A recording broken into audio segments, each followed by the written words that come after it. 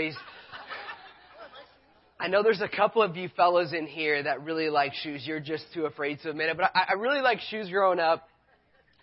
And when I was 15, there was a pair of shoes that I really wanted.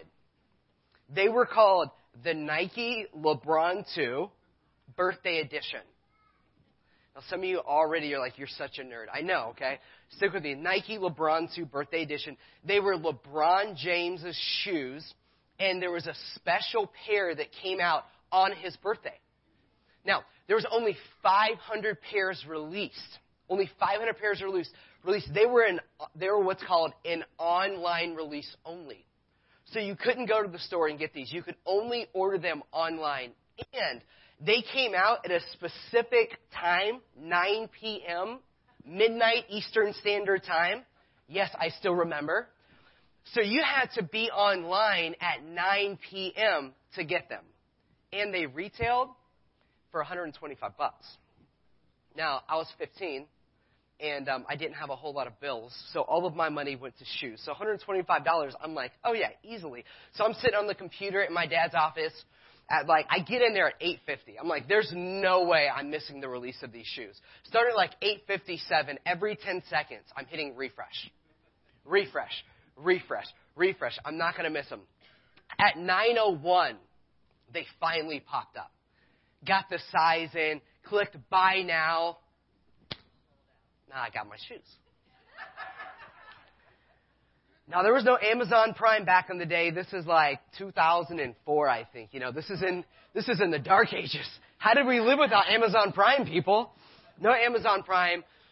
But I did get fast shipping because I want to get them as soon as I could. So I got fast shipping, and before I knew it, in a few days, they were there at the house. I took them out of the box.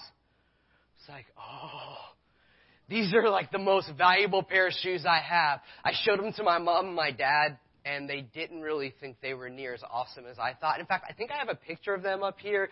Looking back, I'm like, they're not really that great. They're just a pair of black shoes.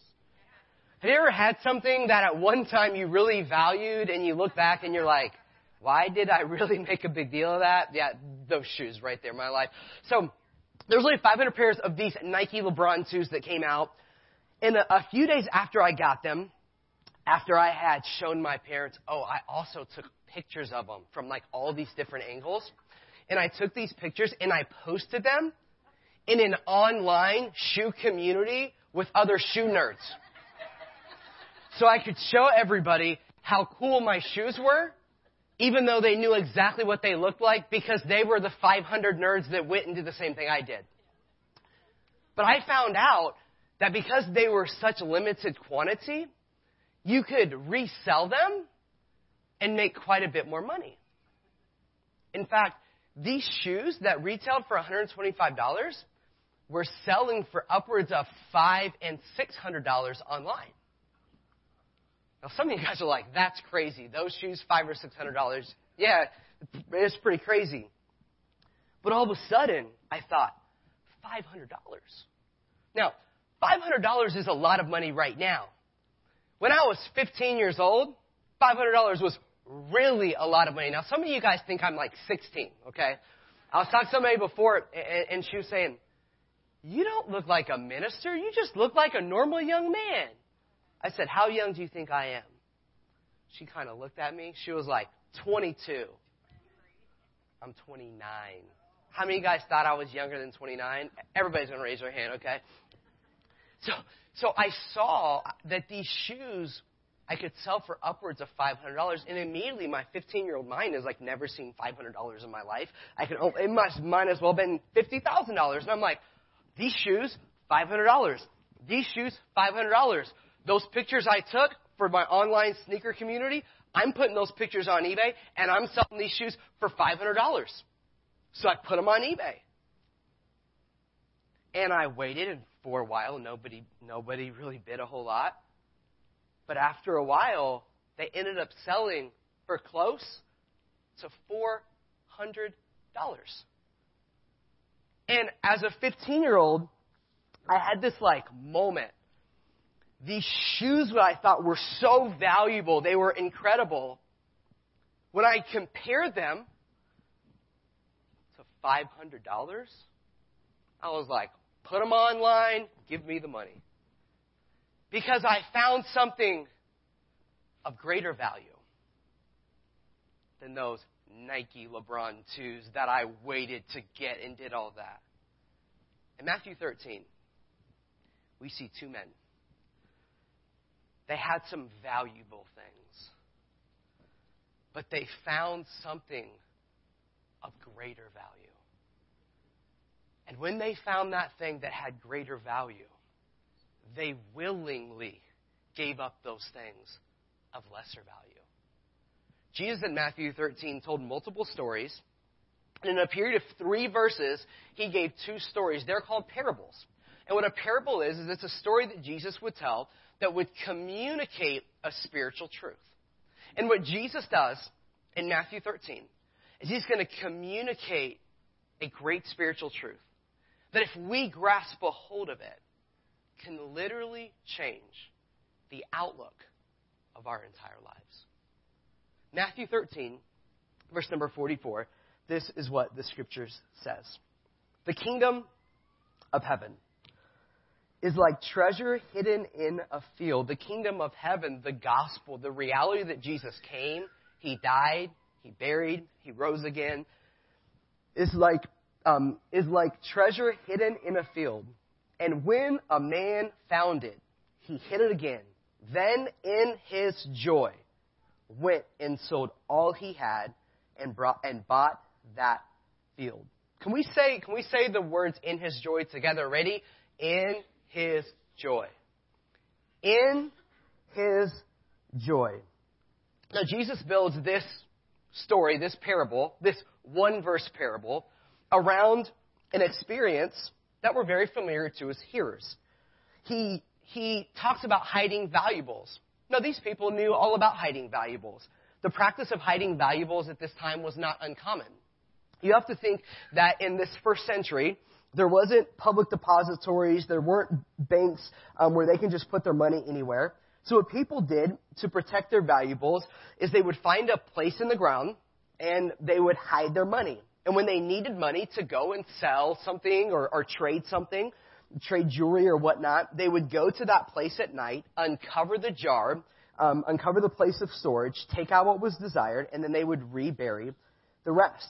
You also have to consider that Israel was a place where there was many battles, where there was many wars that had taken place over hundreds of years before. So when an invading army would come through, they would just pillage everything. So what would people do? They would take their valuables. They would take the things that mattered most to them, the possessions they had, whether that's jewelry or clothes or whatever, and they would bury them. And sometimes what would happen is the army would come through. They would kill everybody, so there would be nothing left, but there would still be several places where there would be treasure buried in the ground. In fact, in Israel, there's an archaeological dig site called Qumran. And in Qumran, what they discovered is they literally found a map that identified 64 different places that people in that community had buried treasure in 64 different places. So burying things was not uncommon. In fact, in Jewish law, it says if you found something and that was buried, that was on your property, you could uncover it and it was yours. So many people in Jesus' day, they lived with the excitement of, hey, one day I can find some buried treasure. They would love to find hidden treasure. Goodness gracious, I would love to find some hidden treasure. You guys ever seen the Nicolas Cage movie, National Treasure? Where you got like the coded map on the back of the Declaration of Independence. I've probably seen that movie like 15 times. I think it's a great movie, you know. I think it would be so cool. I'm kind of nerding out a little bit. I think it'd be so cool to like dig somewhere and then boom, there's like a treasure chest. And I open it up and it's like a pirate's golden chest or something like that. I think that would be awesome. These people here, they live with the reality of, hey, maybe one day I can find some hidden treasure. Now, this man in Matthew 13, he's not a rich man because rich men weren't working in the field. So this was an ordinary man. This was a guy that probably didn't have a whole lot. And he makes this discovery. And what this man does, it's kind of crazy. The scripture says in verse 44 that this treasure is so valuable that in his joy, he sells everything he has so he can buy the field and get this treasure. Now, I want you to think, what if I told you this week you had to get rid of everything you had? Get rid of your house, get rid of your cars, get rid of your jewelry, get rid of your shoes, get rid of your electronic devices, get rid of your Nintendo Switch. You had to get rid of everything.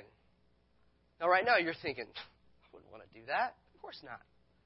Get this. This guy, the scripture says, he didn't just sell everything to get this field and get the treasure. It said he did it with joy. In other words, this treasure that he found was so valuable, he was happy to give it all up. Have my boat, have my car, have my house, have it all. Because I want this treasure. Can you imagine discovering something so valuable that you would willingly give up all of your earthly possessions just so you can obtain this treasure? In light of the value of the treasure he was about to receive, what he currently possessed really wasn't that valuable. Let's read on in verse number 45. It says, again, Jesus says, the kingdom of heaven is like a merchant looking for fine pearls. When he found one of great value, he went away and sold everything he had and bought it. First story, we have a common man working in a field. This next story, we have a wealthy man. This man was a pearl merchant. This man would go around looking for pearls. This man spent his time seeking fine pearls. Pearls were the most highly valued gems in the ancient world, and often they were bought as investments. In fact, if you study Egyptian and Roman culture, there were people that actually worshipped pearls because of how valuable they were. The Jewish Talmud, it said that pearls were beyond price. So you have a pearl merchant here who's in search of pearls, and he finds a pearl that's so valuable that he's willing to give up every other pearl to obtain this pearl. This is a man that has a much more comfortable life than the first man. Now, maybe the first man, he was more ordinary, so he didn't have as much stuff to give up. This second man had a lot of things to give up. Maybe the first man, he didn't have much of a place to live. This second man had a big place to live. Maybe the first man didn't have a whole lot of things. This second man had a ton of stuff. But their response is exactly the same. What they had discovered was so much greater than what they had. They both were gladly willing to give it up. These men couldn't be any more different. One was a blue-collar worker. One was a white-collar worker. One didn't have a lot. The other had a whole lot. One wasn't looking for treasure. He stumbled across it in a field. The other man was looking for treasure. He was looking for pearls. But both of these men encountered something of such value that they walked away from everything they owned because what they were gaining was so much greater. This is what Jesus is doing here. He was a master storyteller. And what Jesus is doing is he's trying to paint a picture for these people that are listening. But he's trying to paint a picture for all of us in this room. He's trying to paint a picture for every person. And here's the picture. He's trying to paint a picture of how valuable the gospel, the person and message of Jesus is. And he's trying to paint this picture that says the truth of the gospel and the implications of this truth. It's so valuable that if you will see the gospel accurately, if you will see the gospel for what it is, not a distorted, skewed view, not something that maybe somebody has twisted, but if you will see the gospel for what it really is, you will see something so valuable that you will not just lay down everything for it, but you will gladly lay down everything for it. That's crazy. You got two guys that are like, you can have it all just so I can get that. Because when you see the gospel for what it is, you are willing to give up anything for it. I got to be honest. I read the story and I think, is the gospel this valuable to me? I read the story and I think, is the gospel so valuable that I would give up anything for it? And I wonder, how valuable is the message of Jesus to you? How valuable is the person of Jesus to you? And here's a better question. How do we go from the place in our lives from where we are to a place where I see the gospel so valuable that I would be willing to give up all these other things if God asked me to because of Him? How do we get there? Well, this is how we get there. It's a process. Here's the first step in the process. Number one, we have to assess what's truly valuable in life. It begins with assessing what's valuable in life. You think about what these men did. They found the treasure, they found the pearl, and what did they have to do? They had to assess how valuable is this pearl? How valuable is this treasure? Then they also had to assess how valuable is my earthly possessions? How valuable is what I currently have? Now, if you think about it, we make assessments all the time. You go to a restaurant. You pull out a menu. You assess, this looks good, this doesn't look good. If you're like me and I see anything with mushrooms, I assess that does not look very good. How many of you in here, you do not like mushrooms? I'm so glad there's some Jesus followers in here, the rest of y'all. I got some questions for you guys. We make assessments about what are we going to eat.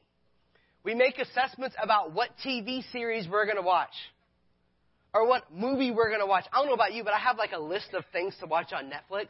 But I feel like I could spend like the next 24 hours watching Netflix series. But it's going to take me forever to watch them, so I got to pick. Which one looks the best? Maybe you've sold a car. Or maybe you've sold your home. What did you do? You assessed its value. You had to get an honest look at how valuable this thing truly is. And so often in our lives, what we do is we place value on things without even realizing it, and we place more value on things than they're actually worth. The gifted author David Foster Wallace, who is not a Christian, spoke about what we place our values on at a secular college, at a commencement address, shortly before he committed suicide. A gifted author, he was surveying the world, he was surveying his life experiences, he was in his early 40s, and this is what he says.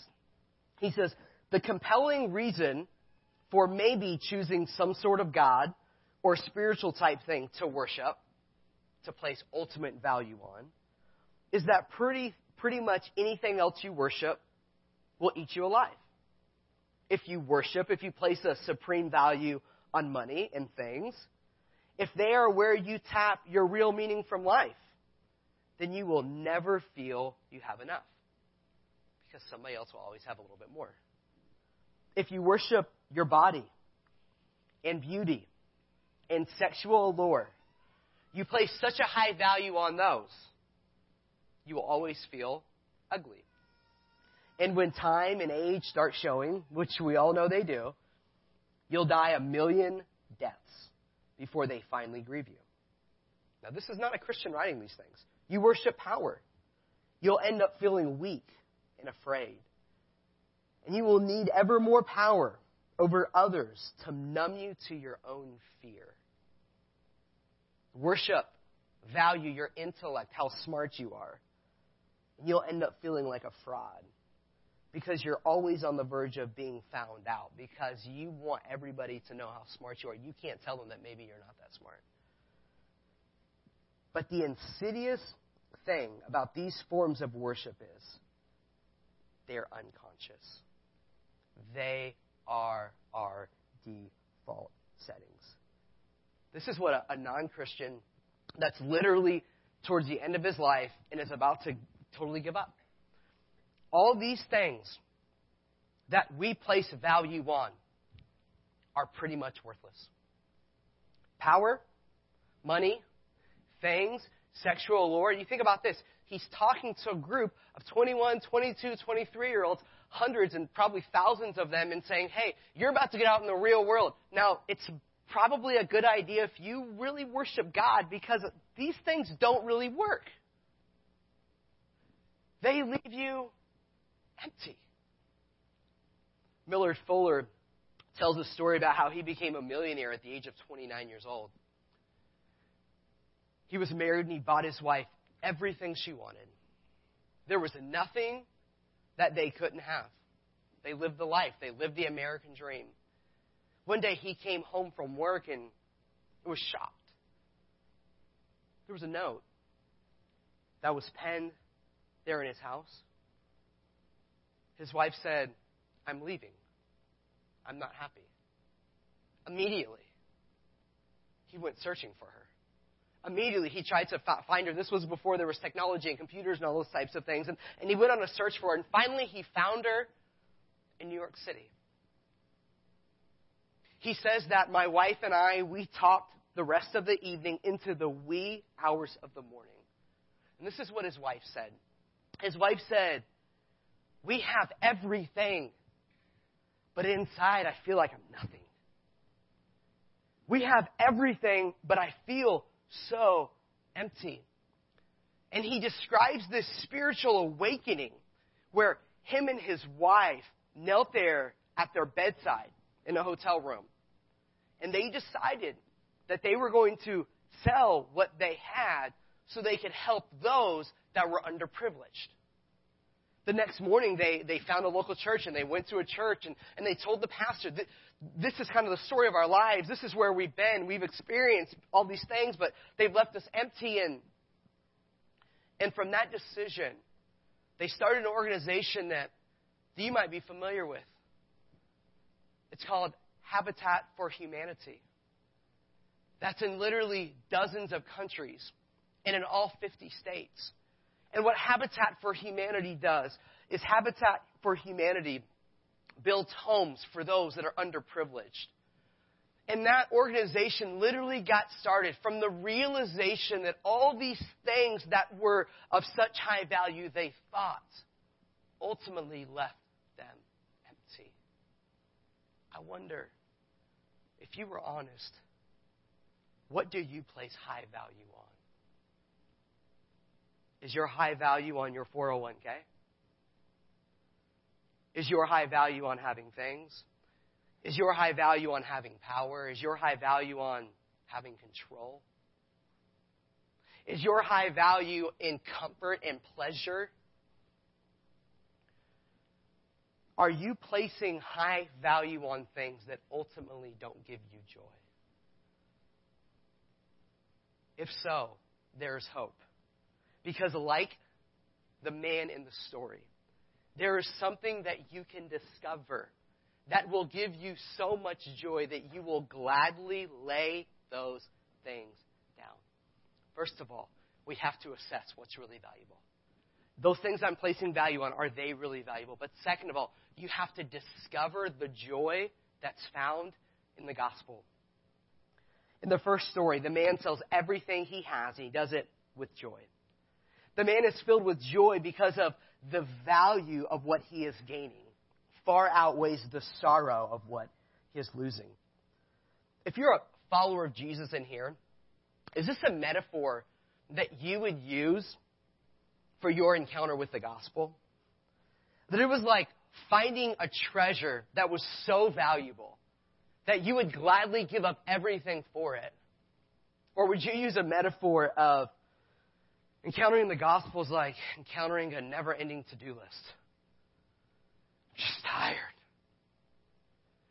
Would you use a metaphor for the gospel? Discovering the gospel is like being tied to ball and chain. that weighs you down and keeps you from having fun? Would you use a metaphor like, well, when I found the gospel, I just live in guilt all the time? And what some of these things show us is that we don't understand who Jesus is. And we don't understand what Jesus declares about us. We can be filled with joy because of what the gospel says about you. I want you to think for a minute. This is what the gospel says. The gospel says you are accepted. You are 100% accepted. You know, a lot of times we talk about younger people and how they do things for acceptance and come on, grow up. But we do the same thing. The gospel says you are accepted 100%. The gospel says you are loved. You are 100% loved, not because of anything you do, but because of what God has done. The gospel says this, that you are significant. That the creator of the world thinks you're so significant, he died for you. The gospel says that God is with you. The gospel says that you've been forgiven. You don't have to live in guilt or shame because when Jesus looks at you, if you put your faith in him, you are forgiven. The gospel says that you have eternal joy. And friends, there's nothing greater than these realities. This story confronts a myth that so many Christians and people live with. And here's the myth, is that if I fully follow Jesus, I won't be happy. If I really follow Jesus, then I'm going to miss out. Let's suppose that on my wedding day, me and my wife stood at the altar, and the minister looked at my wife, and he said, Gina, would you say your vows to Nate? And my wife said, I hereby renounce all of my desires for romance, all of my desire for physical intimacy, and any and all happiness to become your wife. I'd say, whoa. No. I don't want you to renounce those things. I don't want you to renounce romance or physical intimacy or happiness. I want you to have those things, but I want you to find those things in me. I want you to find physical romance and happiness and physical intimacy with me. So here's how we think about it. It's not that God doesn't want us to be happy, but it's that God wants you to find your ultimate happiness and your ultimate joy in him. And this is what it means when we read that God's a jealous God. It's not that God's up on his throne. He's insecure saying, come here. No. God knows that ultimate joy is found in him, and you'll never find true joy apart from him. And because he's a loving God and he's for you, he says, I want you because I want you to have ultimate joy. And when you find joy in all these other things, ultimately they leave you empty. So I'm going to be jealous for your sake because I'm a good God coming after you. Continue on with the marriage analogy. What would it be like if on my way to the altar, I'm walking down and I walk down with my mom and I'm kind of looking around at some other girls, thinking, man, I might be happier with those girls, but I just think the right thing to do is for me to be with Gina. I mean, goodness, I owe it to her. I owe it to her parents. They put some money into the wedding. Guess we're going to go through with this. No. Absolutely not. When I married Gina, I lost my interest in any other girl. That's the way it was. And on our wedding day, I wasn't looking around saying, man, I wonder if I'd have a shot with her. No. I was so consumed with the joy of what I was getting that I'd lost all interest or desire for everything else. And this is exactly how Jesus wants you to feel about him. That in light of who he is, that in light of his goodness, we lose the desire for all these other things when we realize the treasure of the gospel. Look what the scripture says in 1 Peter. It says, though you've not seen him, you love him. And even though you do not see him now, you believe in him.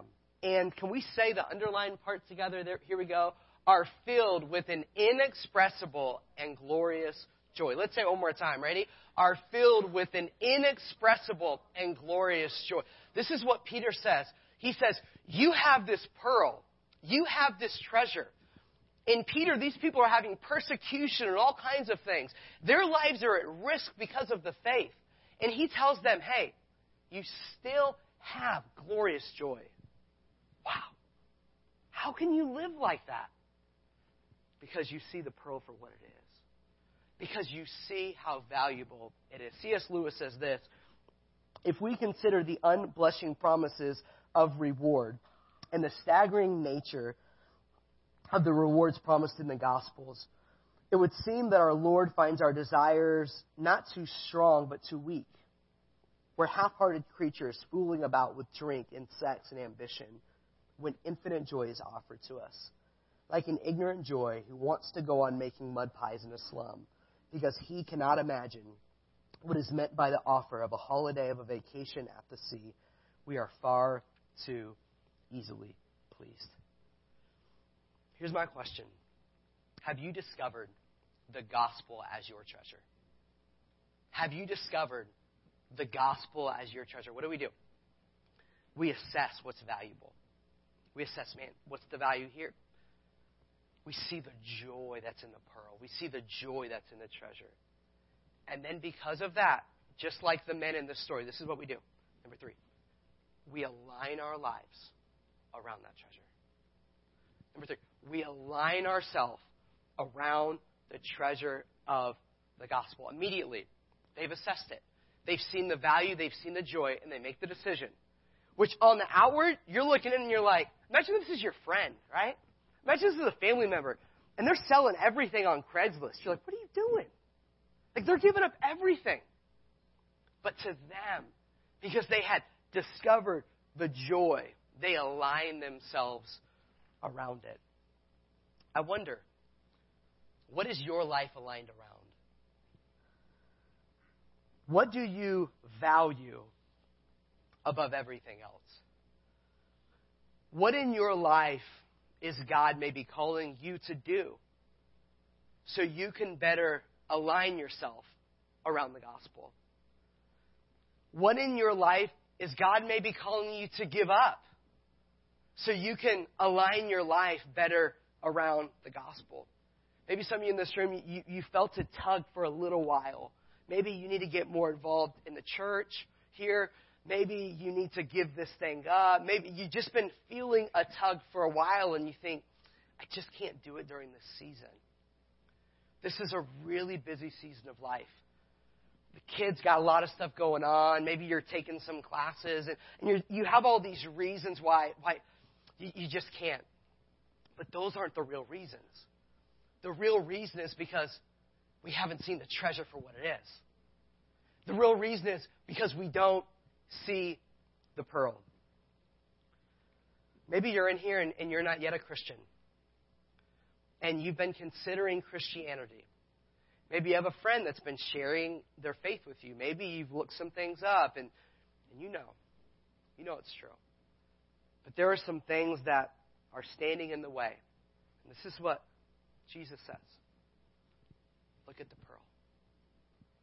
Look at the treasure. Look at it. And in light of the pearl, in light of the treasure, we will gladly be willing to give these things up. So as I wrap it up today and I pray, I got a homework assignment for you guys. How many of you guys like homework? How many of you guys say it's been a long time since I've had some homework? I got some homework for you guys as we wrap it up. And here's your homework. Your homework is this. Sometime today, or sometime this week, I want you to take a few minutes, and I want you to do this.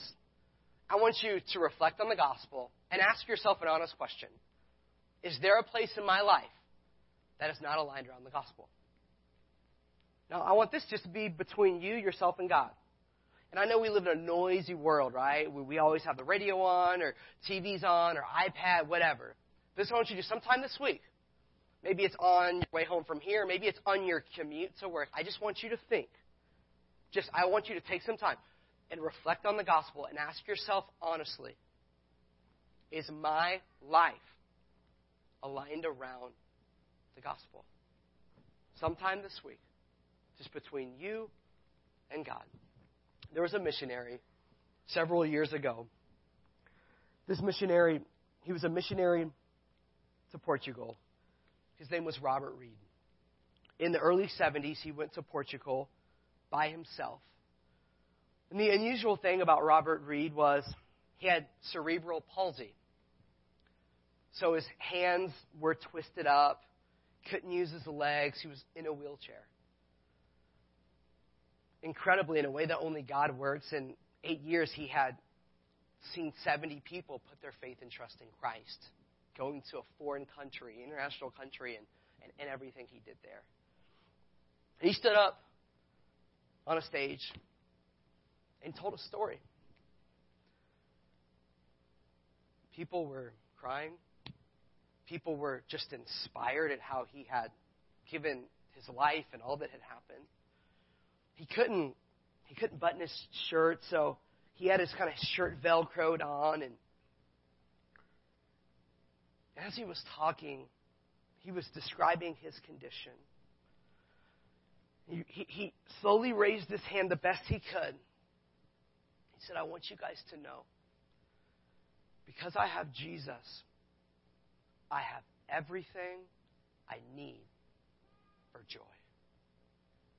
And while his shirt was put together with Velcro, his life was put together with joy. Because he had found and discovered and placed value on the pearl. This week, take some time, reflect on the pearl. Just be honest. What area of my life is not aligned around that pearl? Your life, just like Robert Reed's life, no matter what happens to you, no matter what you're going through, can be described as a life with joy. Let's pray together. Father, I ask you that we would just take some time this week and just reflect.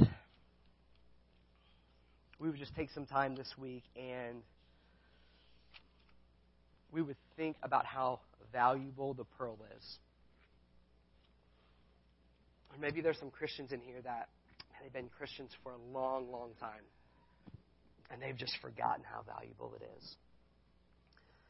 I pray for somebody here that's not yet a Christian. They haven't put their faith in Jesus. God, that they would just see who you are. And in light of that, they would turn away from whatever's holding them back and put their complete faith and trust in Christ. Lord, this week, help us to just reflect on this truth. Even right now as I'm praying, reflect on this and see what area of my life is not aligned with that truth. And God, I believe when we see the greatness of the gospel, we will then realign ourselves with that pearl. Thank you for being a God that loves, that forgives.